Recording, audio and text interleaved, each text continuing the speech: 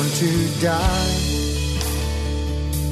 that he might give eternal life, that I might live. Welcome to Yankee Arnold Ministries.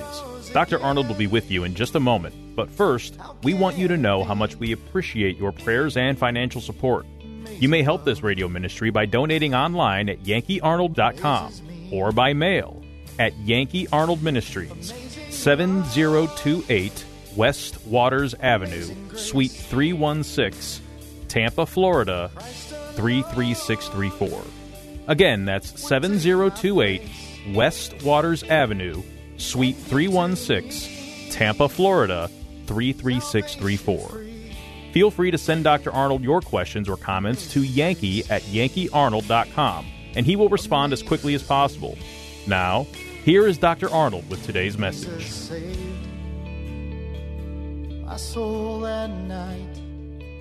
God has chosen all of those that are in Christ to be like His Son. That is eternal security. God has chosen to give all believers eternal life and never cast them out and never lose them. And He's not a respecter of persons. I mean, He didn't choose one over the other. It means it's because God made a decision before we were ever born, before there was anybody who did any good or bad. So before the first man, God had a plan. Now get what He says here. In verse 21, who by Him do believe in God. See, there's another thing that's different. It's not just to believe in God, that there is a God, but to believe what He said, to believe what He did. See, I believed in God, but I didn't know God. I didn't know what God said. I had no idea what He had done. So when I heard that, I trusted Christ as my Savior, because no man comes to the Father except through the Son. So you have to accept the Son in order to get to go to heaven, get to know God. Jesus Christ is the revelation of God Himself. So in verse 21, who by Him do believe in God that raised Him up from the dead, gave Him glory, that your faith and hope might be in God. So that you and I, as we live our Christian life, we're supposed to live every day with our faith, our trust in Him. When it says, lean not unto thine own understanding, but in all thy ways acknowledge Him. It means to thank God, to acknowledge God. So as you live your life, regardless of what you do, where you go, you're always thinking God. What does God want me to do, or how does He want me to think? What does He want me to say? You're always acknowledging the presence of God in your life. And it can change your life. But this is why He did it, and He indwells you by the person of the Holy Spirit to teach us these things. He says in verse 22, seeing ye have purified your souls in obeying the truth, through the Spirit unto unfeigned love of the brethren, see that ye love one another with a pure heart fervently. When He talks about unfeigned, it's kind of like in the Middle East, when they had these pottery, and you wanted to buy one in the marketplace, and you didn't know if it was good or bad. How do you know if it had a leak or a crack in it, and you can't see it, and they put, another layer over, or wax or something like that, and you hold it up there, and you can't see. So it means it's not pure, it's not right. But they'd hold it to the sunlight, and the sunlight would reveal a crack. Your life, my life, is to be held up to the Word of God. Not comparing ourselves with others, but with the Word of God. And the light of God's Word will reveal the flaws in your life so that you know what you need to correct in your life. And God can help heal. And have you ever seen knotted pine? The church we had up here in Georgia, all the walls and then the choir had knotted pine. And it looked beautiful, that knotted pine. Now, the knots that you see that made it look pretty were limbs that were cut off. The Lord is working in our life, and we take the Word of God and we apply it, and we cut off some of the things out of our life that are not right. But it might leave a knot. But these knots can be I guess you could say a little virtue. I told Betty when I got ready to do the floor in our house, because we built it ourselves, and I was getting ready to put some either tile down or something, a carpet. I didn't really want carpet. And we thought about hardwood floor. Well, that would look pretty. But that is so expensive. So what we did is, my little darling checked and found out there's a couple places that did hardwood floors. They had leftover remnants. And so we went and talked to them and got some from this store, some from another store, some from another store. Got it cheap because they didn't have enough to sell, but there was just, remnants left over. And so we got them all, put them in the floor, and she would look at the colors. And all those places that had a few little knots here and there like that, we found out, the guy says, oh, that's got character. That's character. Boy, our floor has got character. And actually, it makes it look prettier. Now, the things in your life that, needs to be dealt with, if you allow the Lord to cut those things out of your life, do a little pruning on you, well, after a while, that becomes character. Because you see the kind of a character you are by the things you cut off out of your life that were not right.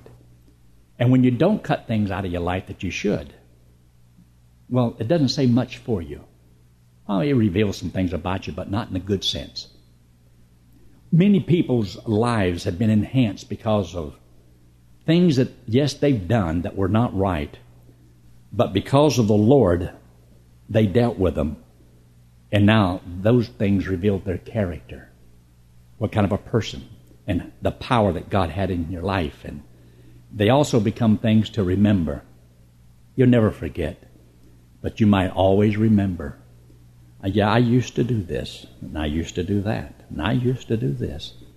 But look what God's done with my life. And so they can be things of beauty also.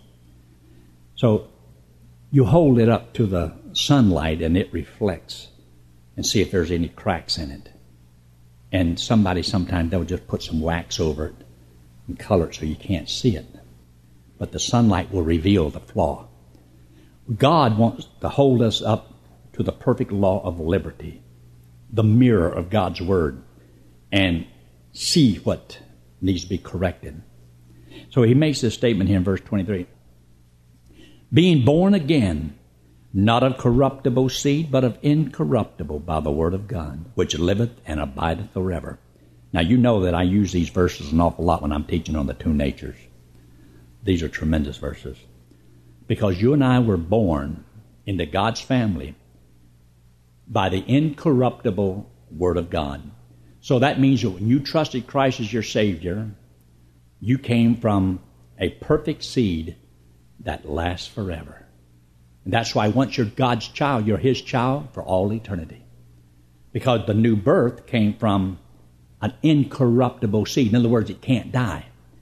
And he says here, which liveth and abideth for how long? Forever. And you were born from that word. Now look what he says in verse 24. For all flesh, that's the first birth, is as grass, and all the glory of man as the flower of grass. The grass withereth, and the flower thereof falleth away. The flesh birth, our first birth, this old body that I have. And it doesn't matter how beautiful you are today or how built you are today. It's going to fade away. It's going down. You won't last. Have y'all ever seen a 200-year-old Jack LaLanne? 200-year-old Jack LaLanne? He might make it to 100, but he's still going to die. And that physique that he has for all these years, and I think it's great what he's done.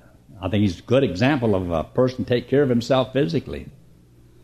But I want to make sure that I have more for my life than that I had a beautiful body and shape.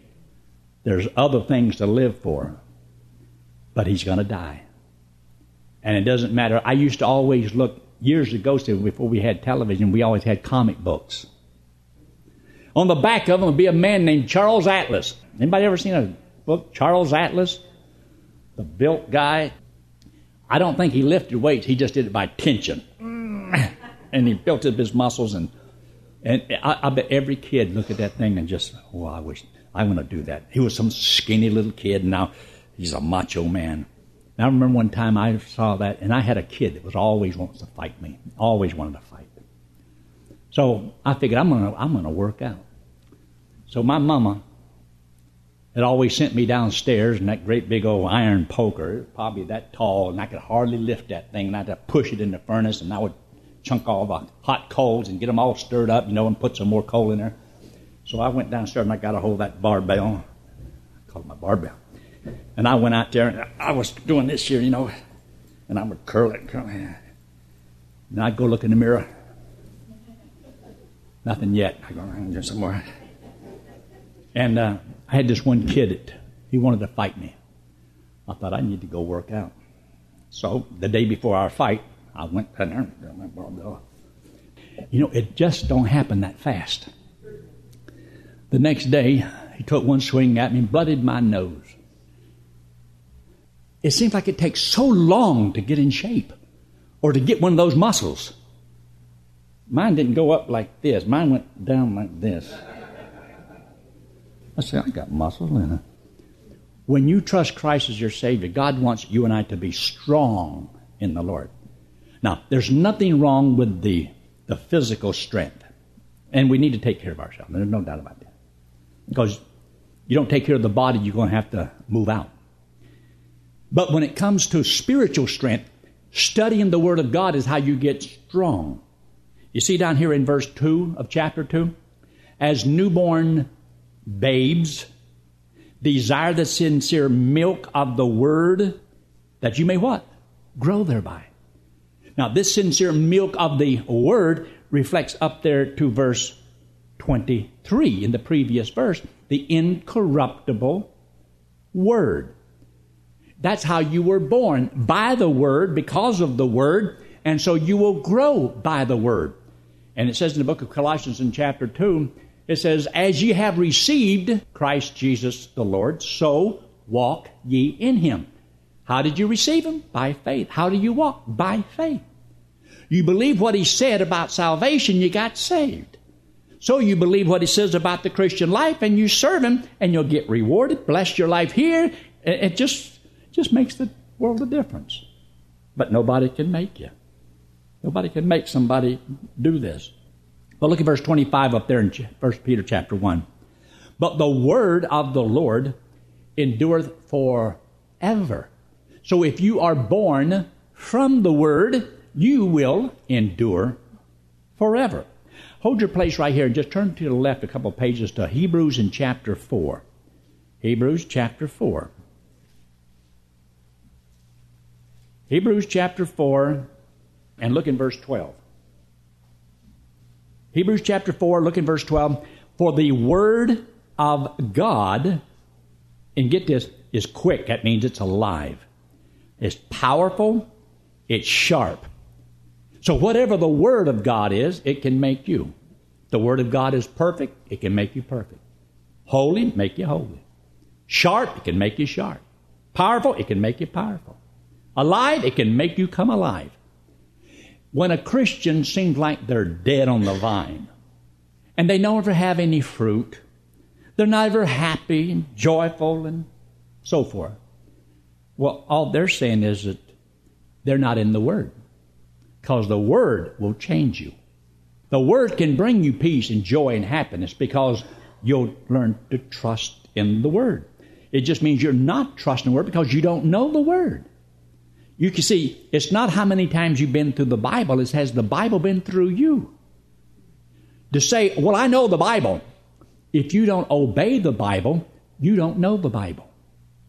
You can't know it until you obey it.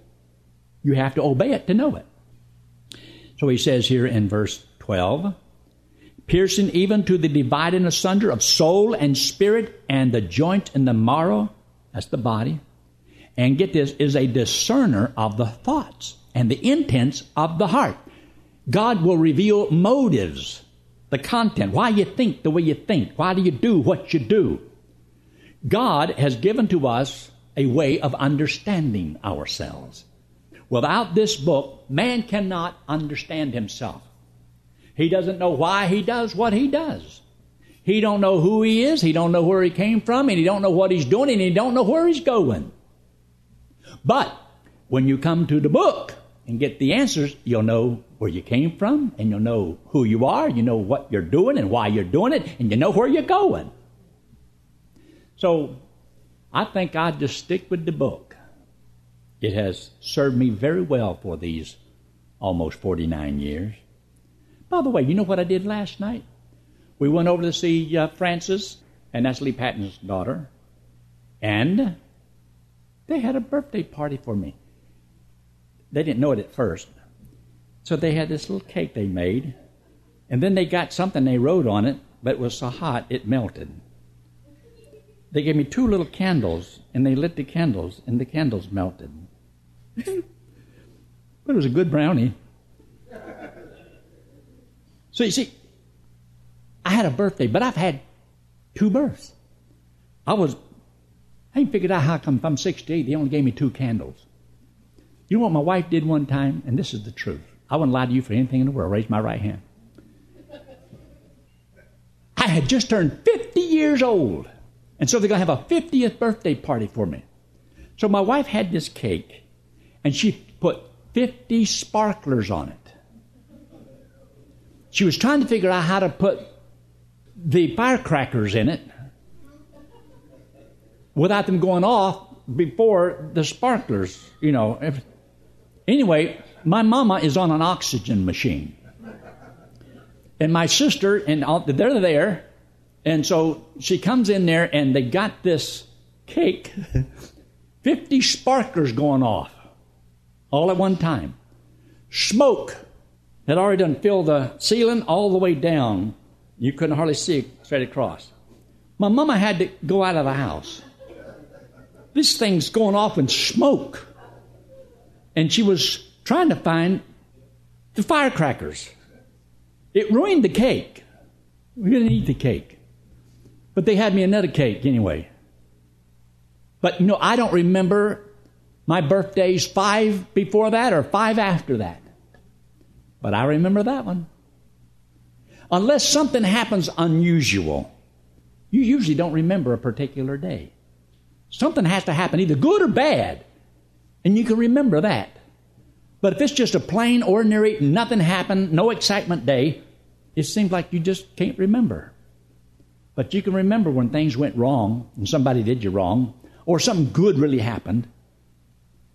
Well, wouldn't your life be good if you was to have one exciting adventure after the other because of the Lord? He is powerful. He is a God of action. Did you know that you can't find any better adventure-packed stories than those that are in the Bible? God loves adventure. He loves stories, and He put all these stories in there to reveal character to us. So we can study those stories, and then we have the New Testament doctrine and finding the right story that goes with that New Testament teaching. And it's beautiful when you do that. But those things are written, and they're stories, adventures in your life. You don't want your life to be one dead portion of time. You want God to really be alive. You want your life to really be alive. You want to do something. You want something to happen. I have a tendency to want to either make something happen if nothing's happening, because I want something to happen. It's interesting. Sometimes me and Mary Ann will be over here working. She's now, Pastor, we need to always remember, now, if we do this, that affects this. And if we do that, that will affect this. And this here, that will affect that. I said, let's go for it. Just start pulling plugs and see what happens. And she said, cool, Pastor. She is so cute. Don't you do that. She does that. And if somebody comes up with an idea, let's do it. So I'm the kind of a guy that just, step out. He said, well, what if it falls flat? Well, then it falls flat. I would rather attempt and fail than attempt nothing. One person put it this way: it's better to aim at nothing and hit it. Something and hit it No, better to aim at nothing and hit it than to aim at nothing and... I forgot how it went. Better to aim at something and miss than to aim at nothing and hit it. That's it. I knew I'd get it. I knew I'd get it. All you got to do is just keep aiming at it. Look now in chapter 2. Chapter 2, very quickly. As a result of all of this that we've looked at, when he says in verse 14, as obedient children, now it comes over here and talking to an as obedient children, there's something you need to do. One in verse 1, wherefore laying aside. Now this is the flesh. Laying aside all malice and all guile and hypocrisies, envies, and all evil speaking, as newborn babes desire the sincere milk of the word. So there's always something to put off in order for something to put on. Just kind of like, your clothes. If I sleep in my pajamas, well, I don't just put my suit over my pajamas. I take off my pajamas, and then I put on my other suit pants. And so that's generally what people do. I would assume that y'all don't have both on this morning. You might, But he's talking about putting off and putting on. It means that there's things in your life that you need to stop doing. Some people say, well, that's just legalism. That's legalism. It is not legalism. God's the one that said, Christians, there's things I don't want you to do, and there's things I want you to do. As a pastor out there in Colorado, and I had the Bible college and a Christian school, I had a lot of rules and regulations for, kids coming to Christian school and for the Bible college students. So I'd have things I would say to the college students, what you can and you cannot do. And I would tell them this way. Kids want to come to college. I said, why do you want to come to college? Because I want to learn how to do what you're doing. I said, you really do? I said, yeah, I do. All right, this is what you got to do. I want you to be at this class and this class. And I told them what classes to come to. I said, now this is how you're going to dress. This is how you're going to do your hair. This is my standards. By the time I get through, they're trying to scratch your head whether or not, is this really what they want? And I tell them, I said, look, I tell you all of these things for a reason. I have no time to waste my time playing silly little games with people. If you want to learn what I know, then I want you to do what I tell you to do. If you're not going to do what I tell you to do on these little things, you won't listen to me on big things. If I'm going to have a problem with you, I want to know it right up front. I don't argue with any kid. I don't fight with any kid. I says, you're going to do it my way, and it's the only way you'll do it. They thought, boy, you're legalistic. I says, no, I'm not making you come. But if you do, I want you to know what I know and why I do what I do. And I want all my standards and my convictions to be yours. Because otherwise, I'm wasting my time. I'm going to teach you how to do what I do, but I want you to know why I do it. And if I simply give you truth, and now I don't take away these other things that will destroy what I'm teaching you, you're not going to learn. I said, so there's things I don't want you listening to, because that feeds the flesh, and I'm trying to feed the spirit. So if you want this, you've got to eliminate this. Every camp that I've had, I always tell the kids, there's some of these things that you can't bring to camp. You don't bring your radios and your iPods and your cell phones and all that. That don't come into camp. We're going to teach you this, not that. And if I can isolate them from the things of the world and take them and have them where they learn the Word of God, you'd be surprised at the change that happens in their life. But I don't have time to fight that. In other words, if you want to have good health, there might be some things you might need to lay off on the pizza and the ice cream and the brownies and this and that. In other words, you name 10 things. Because if you want to be in good health, you might have to eliminate that. We do it all the time. But let a preacher do it. Oh, alarm, alarm, alarm. He's a legalist. No, I'm not. Because I don't tell people you got to do that to be saved. And I don't tell you got to do that to be spiritual. I'm simply saying, if you want to be spiritual, these things will hurt that. If you want to go to Orlando, don't go north on 75. It's the wrong way. And you can't go both ways at the same time. If you want to feed the Spirit, then I'm saying don't feed the flesh. Don't make provision for it. And some people never get that because they like to play the silly little game of whatever they want to do, and then they come down on somebody who wants the best for them. I'm only one person. I only got one chance to live. I don't have time to play games. Even when it comes to church, I will tell you what I believe the Word of God says. You can do with it whatever you want. But when you want to be a leader, that's another ball game. When you want to be an example of the believer, that's different. If I had a sort of a Bible college here, you can come here with your hair 2 feet long from your armpits. I don't care. But if you're going to come to college, you have to cut it. And if I say you're going to wear a tie, you wear a tie. If I say you can wear a T-shirt, that's just to let me know that you understand who's in charge. And I don't argue, and I don't care to fight with anybody on anything. If I'm the pastor, I'm the pastor. Or I'm not the pastor. If I'm the leader, I'm the leader. And I'll try to be the best I can possibly be. But sometimes people say, well, what you did, that offends me, so I can't say that because that offends him. Well, I don't want you to say this because that offends me. And I don't want you to say that because that offends me. Well, after that is all done, I won't be able to say anything. Why? Because I'll be afraid of offending somebody. Jesus Christ was the most offensive person who ever came into this world. He offended just about everybody. And probably everybody. Why? Because he taught truth. Truth is offensive. People are offended by truth. So anyway, I know that. You understand that. But there are some things that you and I need to understand. And look there in verse 3 as we close. If so be that ye have tasted that the Lord is gracious. Have you done that? Is the Lord gracious to you? Is He precious?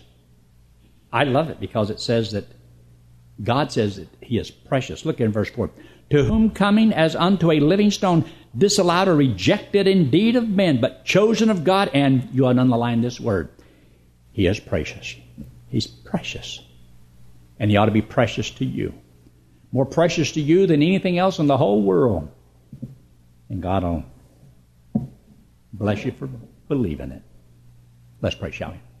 Father, we do thank you so much for your hand upon us. Each person here, we pray, Lord, your will to be done. And if there's things in our life that are not right, that we would be willing to correct them, cut them out of our life, to put on the whole armor of God, to go to your word because it's the milk whereby we grow, and you're to become more precious to us. We thank you for this day and this Bible study and ask you the blessings upon them. Blessing the church that I were to follow. In Christ's name, amen. Would take my place. Telling someone how to go to heaven is the greatest thing we can do in this life. To prepare you, Pastor Yankee Arnold is offering you his book, Gospel Driven Man, absolutely free. Gospel Driven Man explains in simple steps how to successfully share the gospel. To get your free copy of Gospel Driven Man, write to Yankee Arnold Ministries, 7028 West Waters Avenue, Suite 316, Tampa, Florida 33634.